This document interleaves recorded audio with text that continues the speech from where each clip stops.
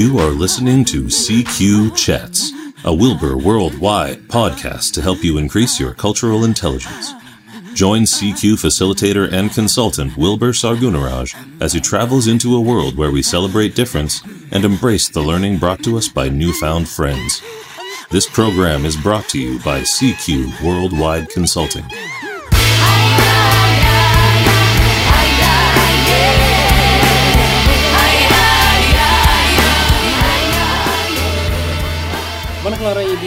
Wilbur Sargunaraj personally. Greetings, everybody. This is Wilbur Sargunaraj. Welcome to another episode after a long time of CQ Chats. We are here in Kalalit Nunat. This episode is all about gigantic Greenland. And we're going to take a look at some of the history of Greenland and I am here because the Exploring CQ exhibition is here at the National Theatre of Greenland in conjunction with the 2023 Nuuk Nordisk Culture Festival. And I have a very special guest with me here today who is going to walk us through all things Greenland, because many of you are curious and you want to increase your CQ knowledge about this country. So I think I have the perfect person here with me.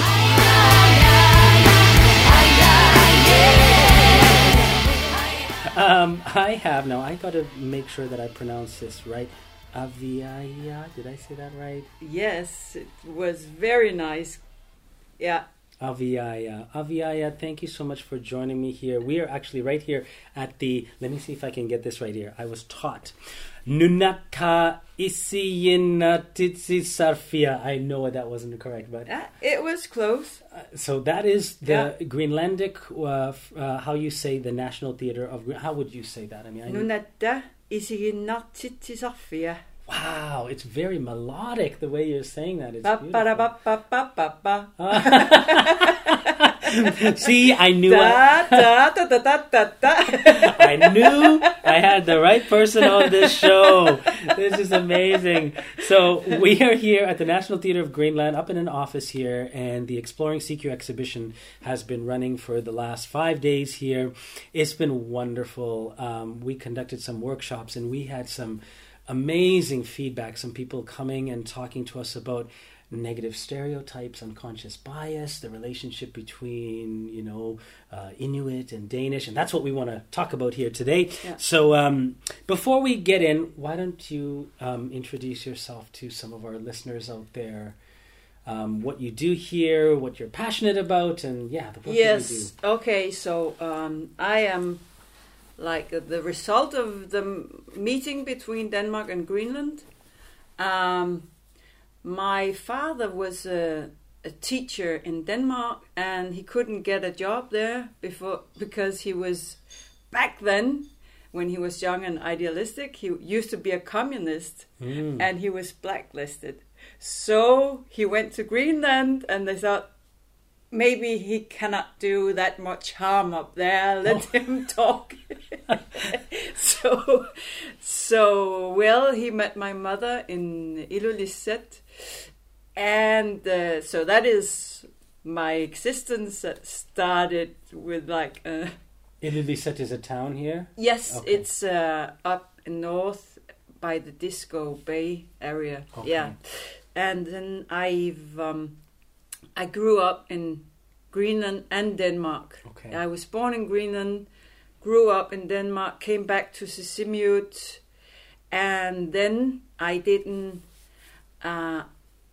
see Greenland for 20 years. Wow. And it came like a boomerang, like I threw it away and then just hit me very hard. In 2002, I went up there and I just completely, it was like opening a treasure I had forgotten, It was... So did you speak at that time? At that time, I first had to learn the language as a second language, because back then everybody was very rationalistic. Okay. So they said, okay, if you want an education, you'll have to take that in Denmark. so there's no use speaking Greenlandic. So it was like the spirit of that time, and many of the people in the same generation as me grew up in the same rationalistic way of thinking. So I had to learn the language from scratch back in 2002. And now you're teaching it. And now I'm teaching it, yeah. That's phenomenal. Yeah, you could, that's just, yeah. Well, and this is something you're passionate about too. Even like you sent me some of these music tracks as well, and you're using that form to educate people regarding Greenlandic, right? So because I love music, and my experience is if you can sing something, it's easier to remember. And many of us know that A, B, C, D, E, F, G. When you go to schools, sometimes you sing things, and that tend to stick in the brain. That's beautiful. Well, so I decided to make some pop songs to help people learn a little corner of the Greenlandic grammar. Right. Yeah. Well, while we hear that, we're going to listen to really quickly. Let's listen to one of those songs here right now. It was so cool, and you gave it such a funky hip hop and a rap vibe. It was great. Okay, let's take a listen.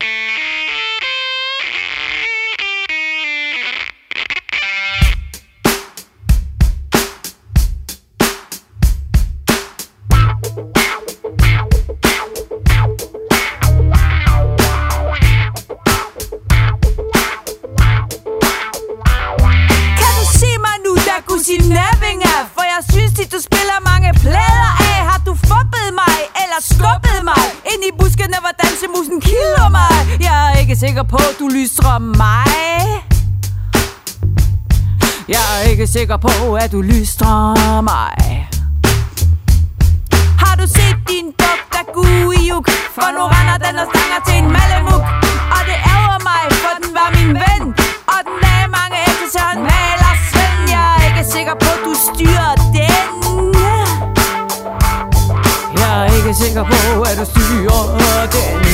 Nej.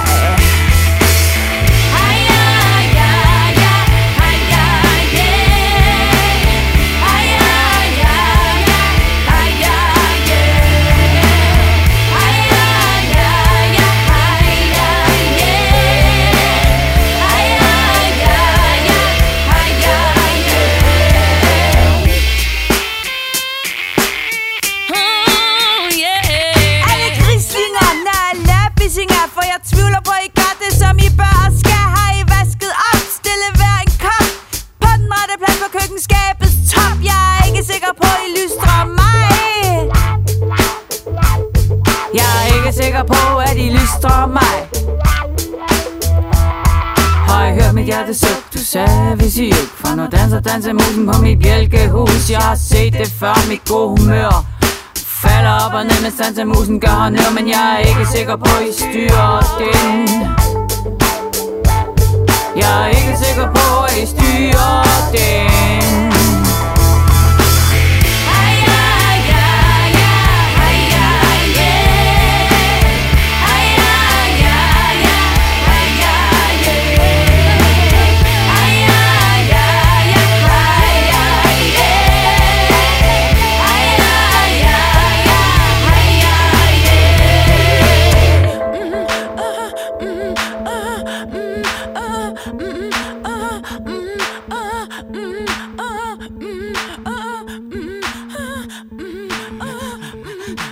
So, what was this track about? I think it was the first one that you sent to me. The rap? The rap one. What was that about?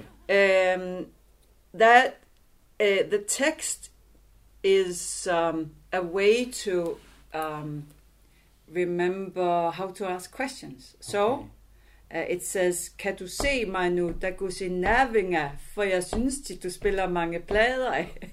So, the text is not a profound, the meaning of life text. It's more like a bit absurd, like children's rhymes. Okay. It's actually, but it sounds great, and it rhymes with the Greenlandic word. Beautiful. And we funk it up so that people actually want to listen to it. Yeah.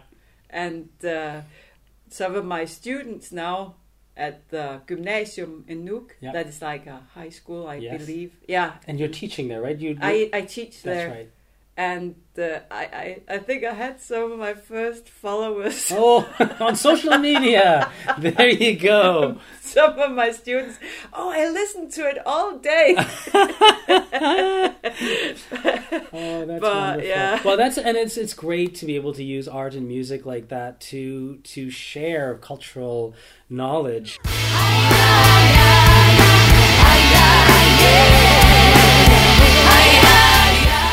First of all, for our listeners, everyone's probably curious about the history of how did even Greenland get its name? I mean, do you know that? Like, why do we call it Greenland or Gronland? Is that what they call it? So the Greenland was Viking propaganda. Okay. That was Eric the Red, who came to Greenland, and he wanted other Norse people to come to Greenland and help him build up the land. Okay. And then he said, well, it's not just ice, it's actually green in the summer. So it was like the first propaganda. He said, Greenland, you can come here and you can bring your lambs, cows, but the Greenlandic name, Galalit Nunat. Galalit Nunat. Yeah, you have to say like this, as if you want to eat candies and you're like, okay. Galat Nunat. Yeah. So for our listeners, we are now practicing the way to say Greenland in the local language, and that's Greenlandic. Is that what's the language? There's Kalalisut. Kalalisut. Then you have to eat candy. Kalalisut. Okay. Exactly. So Kalalisut is a language, and the way to say Greenland in Kalalisut is Kalalit Nunat. Yes, exactly. Oh. So when we talk about this, excuse me, I have had sickness for the last 2 weeks, and when I landed here, I finally was getting better, but every time I talk, all of a sudden there's something in my throat. Maybe it's because I practice saying Kala. Maybe that's aggravating it. No, you have to breathe out. That's right. I'm breathing in. Maybe it's the incorrect technique that's doing this. So when did we start to see more Danish coming here and, in a sense, having an integral part in kind of colonizing this place? So for a long time it was whalers who came here. Okay. Because back then, to have light in the cities, you would use fat to blow up. No, not to blow up, but to make light. Make light in the cities. So they had a big need of whale fat, blubber. Okay. So it was a large industry. It was also large in New Zealand. The British would go there and get whaling was a big thing to get lights in the UK. Interesting. Okay. So these people the whalers who first came here, they were Danish whalers? Danish and Dutch. And so is it true that... And they had a conflict, they had a little battle in Greenland, the Dutch and the Danish whalers, because they traded with the people. So, and the Dutch had better and bigger pearls, and they sold them for a better price. Okay. We can't have that. Right, exactly. So technically this could have become almost like a Dutch colonization if they took over and if they but the Danish wanted to make sure that this the Danish won that conflict. They won that conflict. And then so they started to have more contact with the Greenlanders, and then in the 1800s, there was a very bright man called Rink, Okay. and he said, well, now we are exporting Danish culture to Greenland. And he thought that was negative, just to imitate, like brainlessly imitate the culture of another land. And he said that it's we have to build up some national awareness. And he took the initiative to make forstanderskaber, and which meant that he gave political influence to the Greenlanders. Okay. Because he wanted them to be proud of who they were, know their history, and to have a say in the democratic. Okay, when was this exactly? That was 1800. Around 1800. And this guy was a Danish gentleman. Yeah. What is his name? Rink. Renck. Okay, because this is now. Let's get into this. This is very different than some of the other countries that colonized. For example, in Canada, was there any forced assimilation back then, like that they wanted to convert the Inuit to become more Danish, which was like in Canada, for example, putting them in residential schools, taking away their identity so that they're not Indian anymore or First Nations, they become part of, they get absorbed into the society. Yeah, so there are many steps in that history, and it's not like one answer to everything. So in the first, when Hans Ede came, he prohibited drum dancing and wife swapping and Angagut, the shamans, they were also prohibited, and so he made everything Inuit culture illegal, so to say. But this was just him, though. This wasn't the Danish government saying we want everything. Let's say that was the spirit of the time. Of the time, okay. You did not go to another country and say, "Wow, that's so interesting." Yes. That was not the spirit back then, right? And then with the Romanticism came a more open approach and interest in folklore and all that. Yeah. And then the capitalistic system came to Greenland. Before, in ancient times, people would share what they had. They would not ask money for anything. Okay. So they had this sharing because it was very small communities, and in order to survive, it was very wise to share what you had, and you had lots of different partnerships with people. So then came capitalist system, and people started to want money. So it's sort of a little bit destroyed, or had a negative influence on that sense of sharing, which is today still strong, but not as in olden times. You find this generosity still. Then in 1930s, there was a little class of Greenlanders who took an education in Denmark. They came back to Greenland, and they wanted the Greenlanders to be able to read and write, and Greenland was able to read and write before Denmark. Greenland was alphabetized before Denmark was, as a whole nation. And they were very pro-Denmark because they liked this Danish welfare system, and they wanted to have welfare, and they wanted to have Danish teachers. That was Aho Lynge, one very important figure. He wanted Greenland to be like a part of Denmark. Okay. And then that was the elite. That was what they wanted. And we cannot know for sure what the rest of the people thought. But of course it was also painful, and it was also painful for the first Greenlanders who had to become who studied to be priests, that they could not take part in everything that people did. Right. They just had to be this moral example. They could not take part in many cultural things, right. and that was that was rough.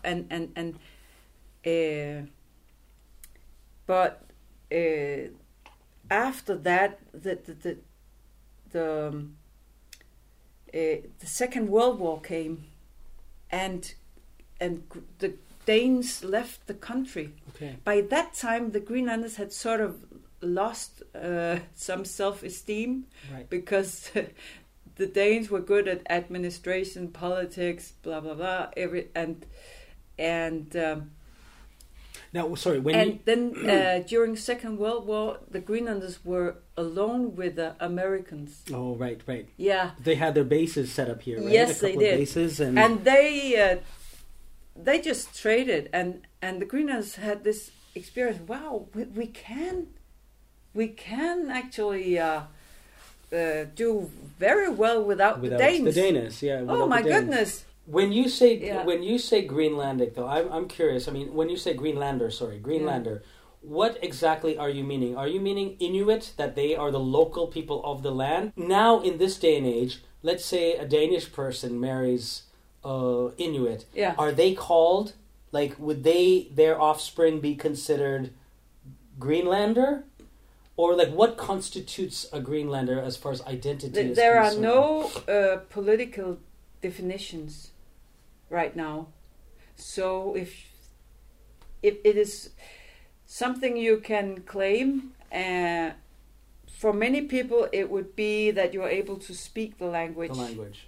So if you're a Danish person living here, you're not Inuit, but if you speak the language and you've lived here all your life, you could call yourself a Greenlander. Yeah. But is there a separate note for the Inuit? But there is nothing in the law that defines what makes you Greenlandic. Okay. And some politicians have tried to make a definition right now, this last year, how to define a Greenlander, because they want to have their own constitution, and they I think it's unfair that the Danes can vote too, because then they will vote that Greenland should not. Right. So they wanted to define how Greenlandic you should be genetically to define yourself as a Greenlander, and that was not very popular. It's quite a few people who think that's a good idea. It sounds almost like a bit racist or something. Sure, because there's so much intermarriage. There's a lot of intermarriage that takes place here, right? Yeah. So most people are mixed up. I heard that genetically you would have only 4, so to say, real Greenlandic people who were genetically mixed. So that's what we mean by Now I understand that now. So tell us about what are the relations like between the Danes and the Inuit people here.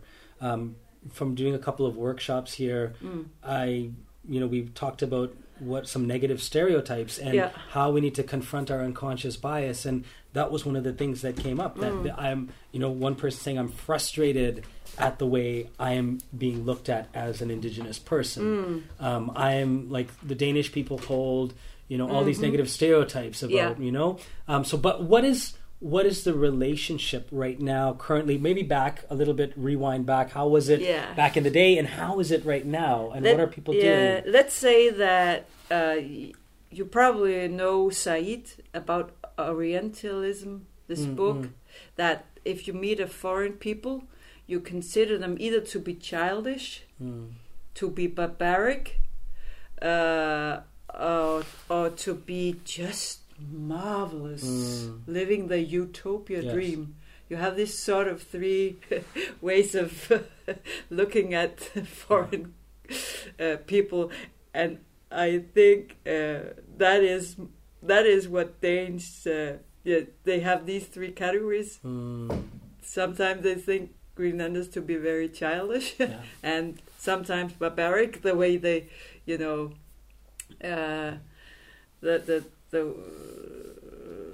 the sexual behavior and the way to fight each other and so on.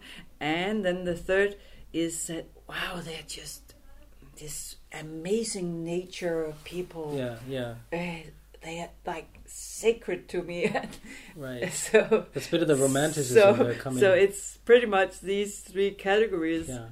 And I think that when you have these ideas, of course there's a part of it that is true.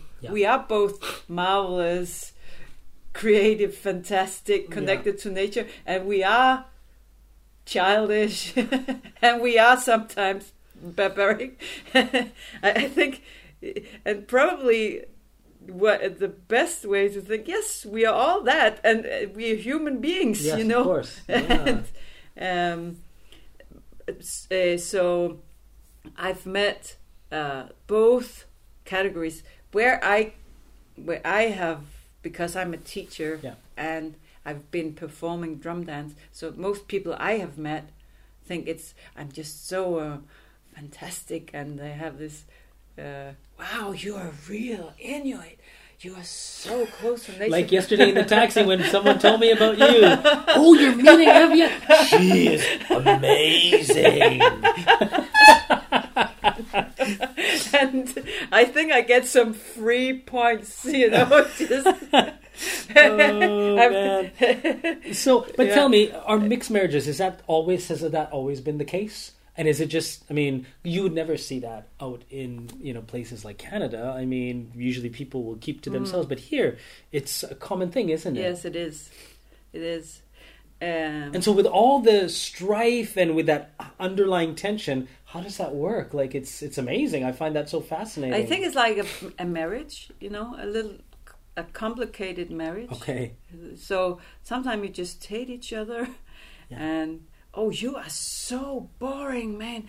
Oh, I just hate you. And and you make me feel so bad about myself.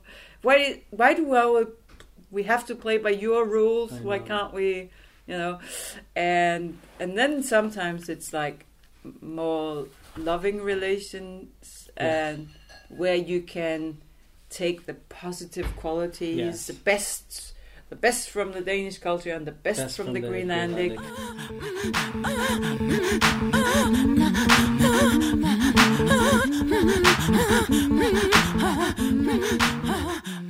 I guess, going back to the whole thing of negative stereotypes, how do we deal with something like that here in Greenland? Like, what do you tell a person, a Greenlander? How are people working through this? Like, how are they working towards developing or reconciling or creating unity? Are there certain things that are happening that you see within the culture that are leading people towards, engaging with people who they find difficult to get along with? Like Inuit people saying, like, oh man, the Danish people, all they think is that, that indigenous people drink and that we get drunk. And then there's anger there, there's hurt. And how are we going to work towards coming to this area of healing? I had a lady come up to me and she said, thank you so much for sharing in your workshop, what you said about, unconscious bias, because it gave me a new perspective. I am angry.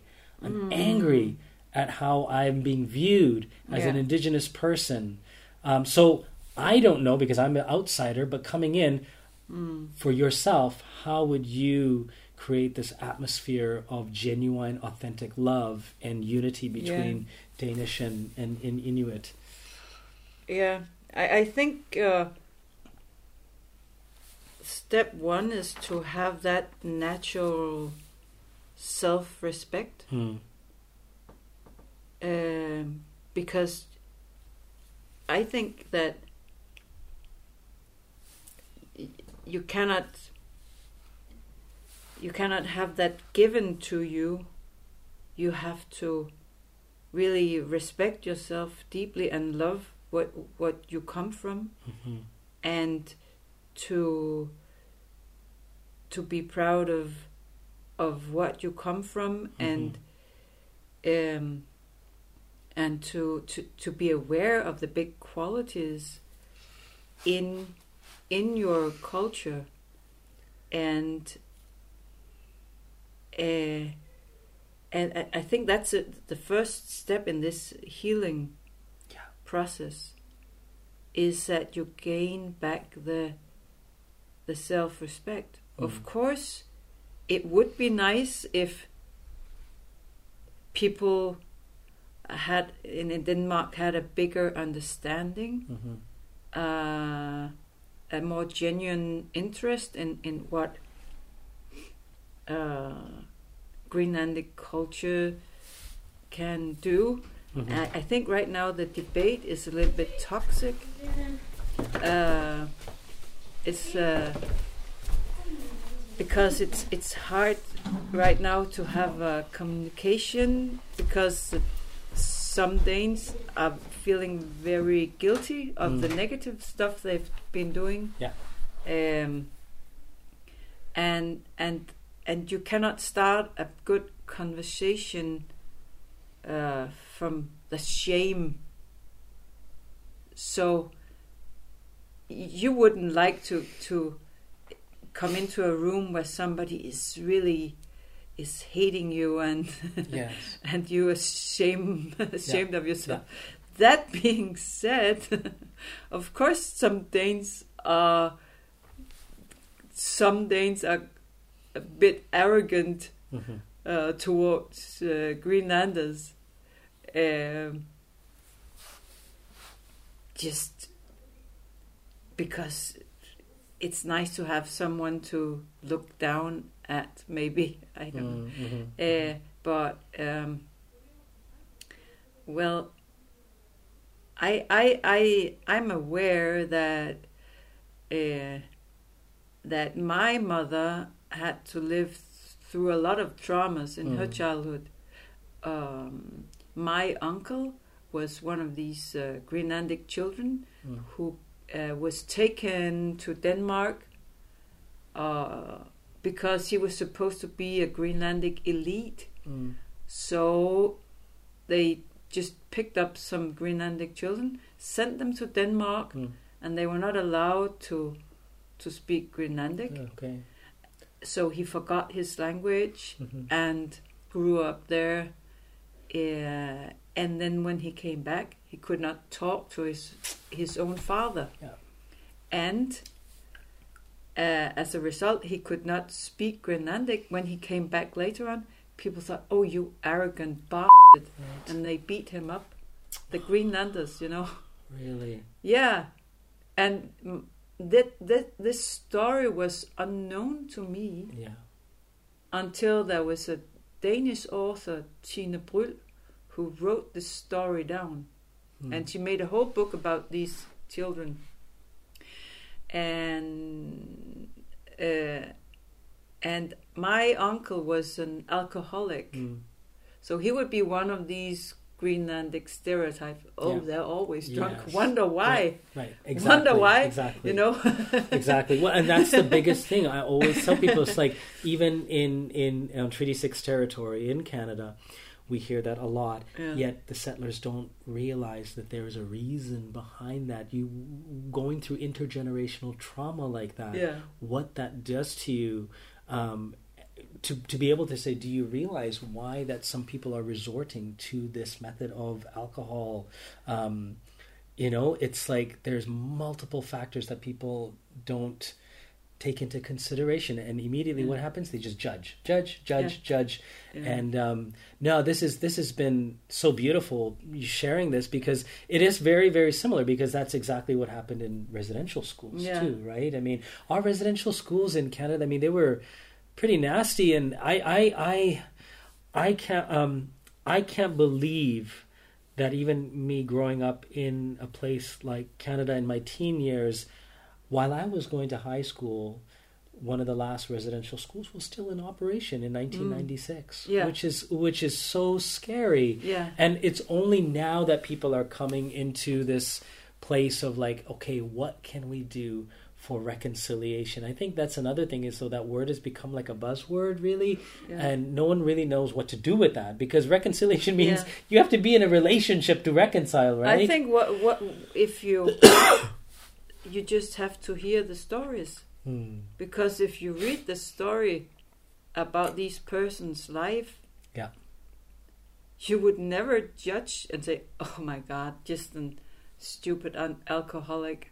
You know, if you know people's stories, you naturally start to have compassion, and so it's beautiful. Yeah, and what you say there, it's we have to encounter, like, you can't, and that's what we were talking about, the negative stereotype, saying that, oh, you're just drunk, right? But then coming up to a person and meeting them individually, one-on-one, it's just absolutely vital that we connect in person, so that when we meet them, we're like, if a Dane meets an Inuit who is, let's say a Danish person has never met an Inuit person, but they've always held negative stereotypes, then all of a sudden they meet you, and they're like, wow, they're not like what I thought. You know, it's just coming to a place where they can shatter those negative stereotypes by meeting other people. Whereas if we just kind of hold on to those biases that we have, we'll just, and without meeting people and encountering them and hearing their stories and their perspectives, it just entrenches us further and further and further deeper into the world of them versus us. Them versus us. Aviaya, this has been absolutely incredible. I'm just so thankful how much you've shared with us, and how you've increased our CQ knowledge and all the stories. We're coming to a part, my favorite part, and it's called CQ Suggestions. It's what we do all the time in our CQ chats. So this is the part where we talk about just local culture really quickly, some of your suggestions. So, Greenlandic food or drink, what do you recommend to our listeners? Is there something interesting that you'd like to share with us? A particular food or particular drink? Well, absolutely wonderful food is the seal soup. Suaset. Yeah, it's very simple. It's seal meat and rice and onion. Okay.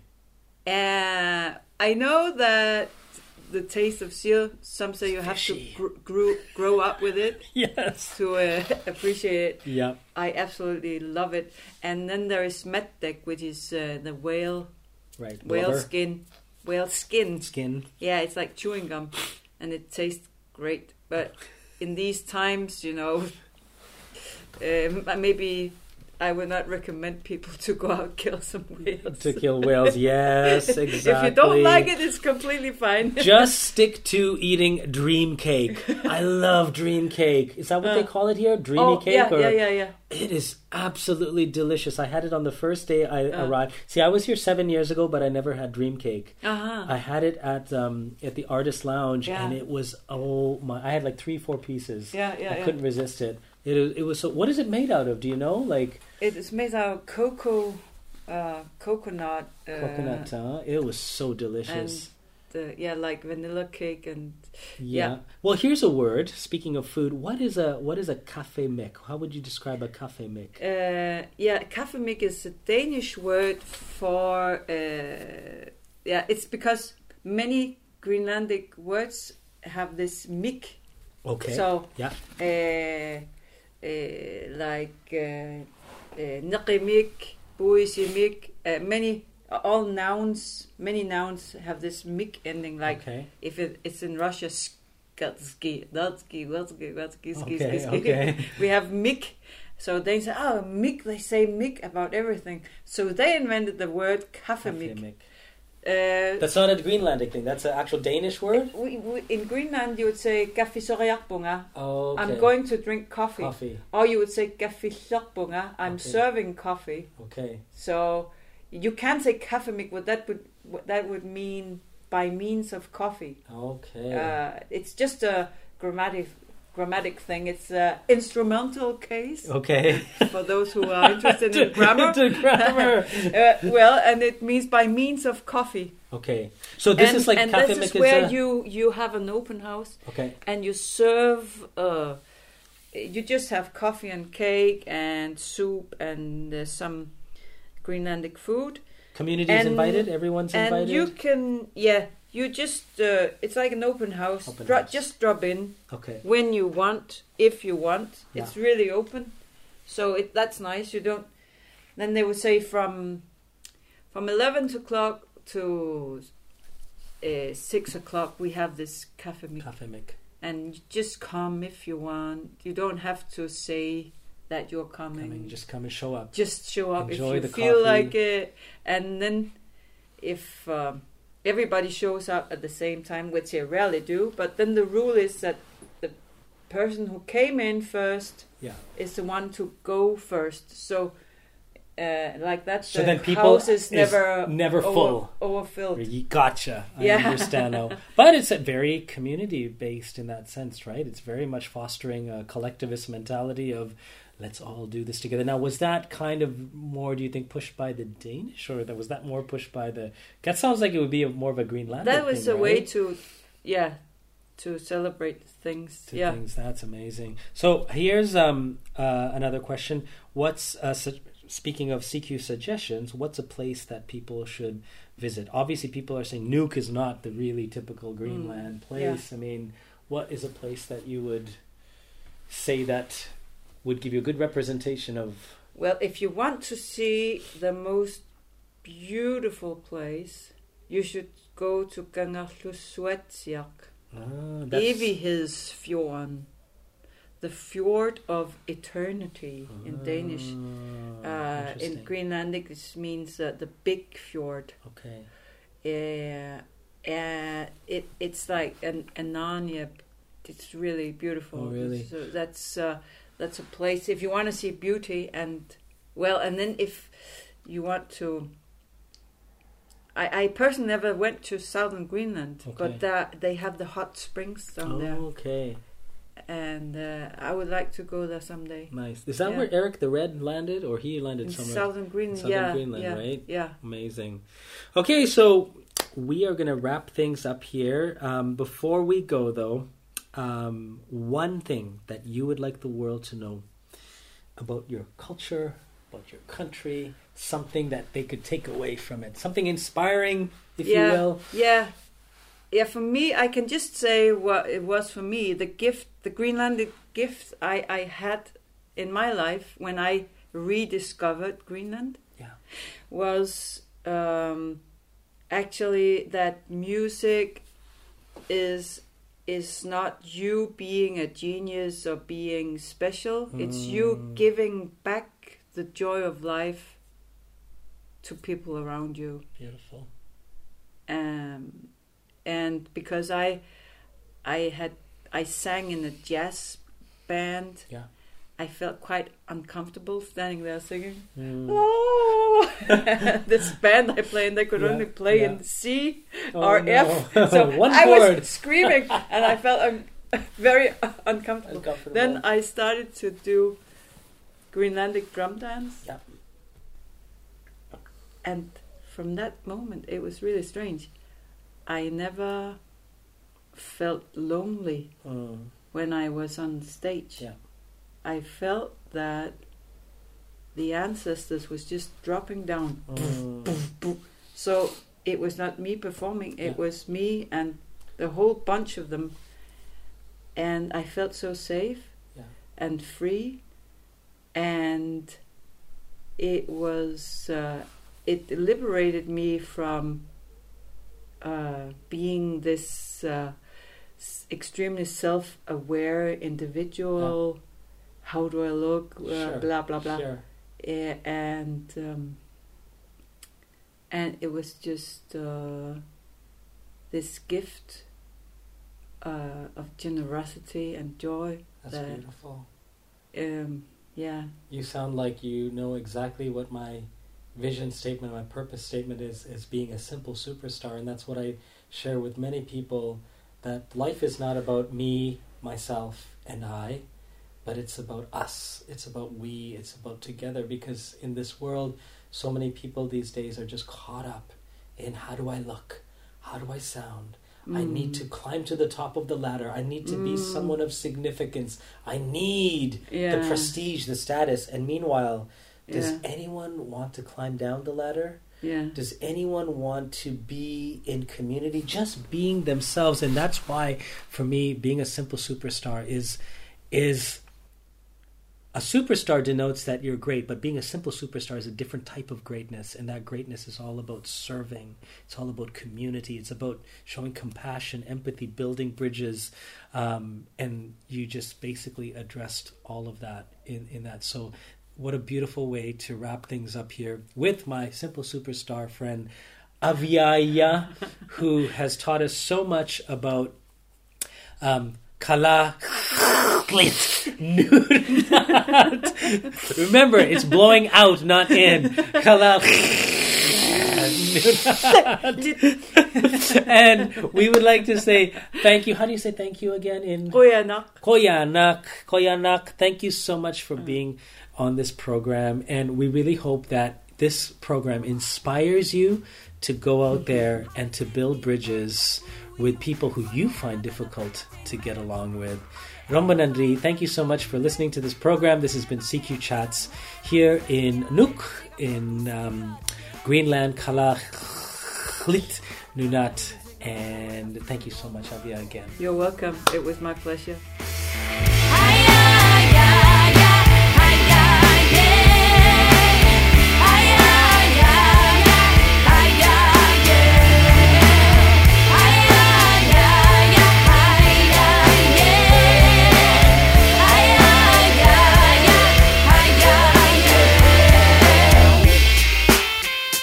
Thank you for listening to CQ Chats, a Wilbur Worldwide podcast.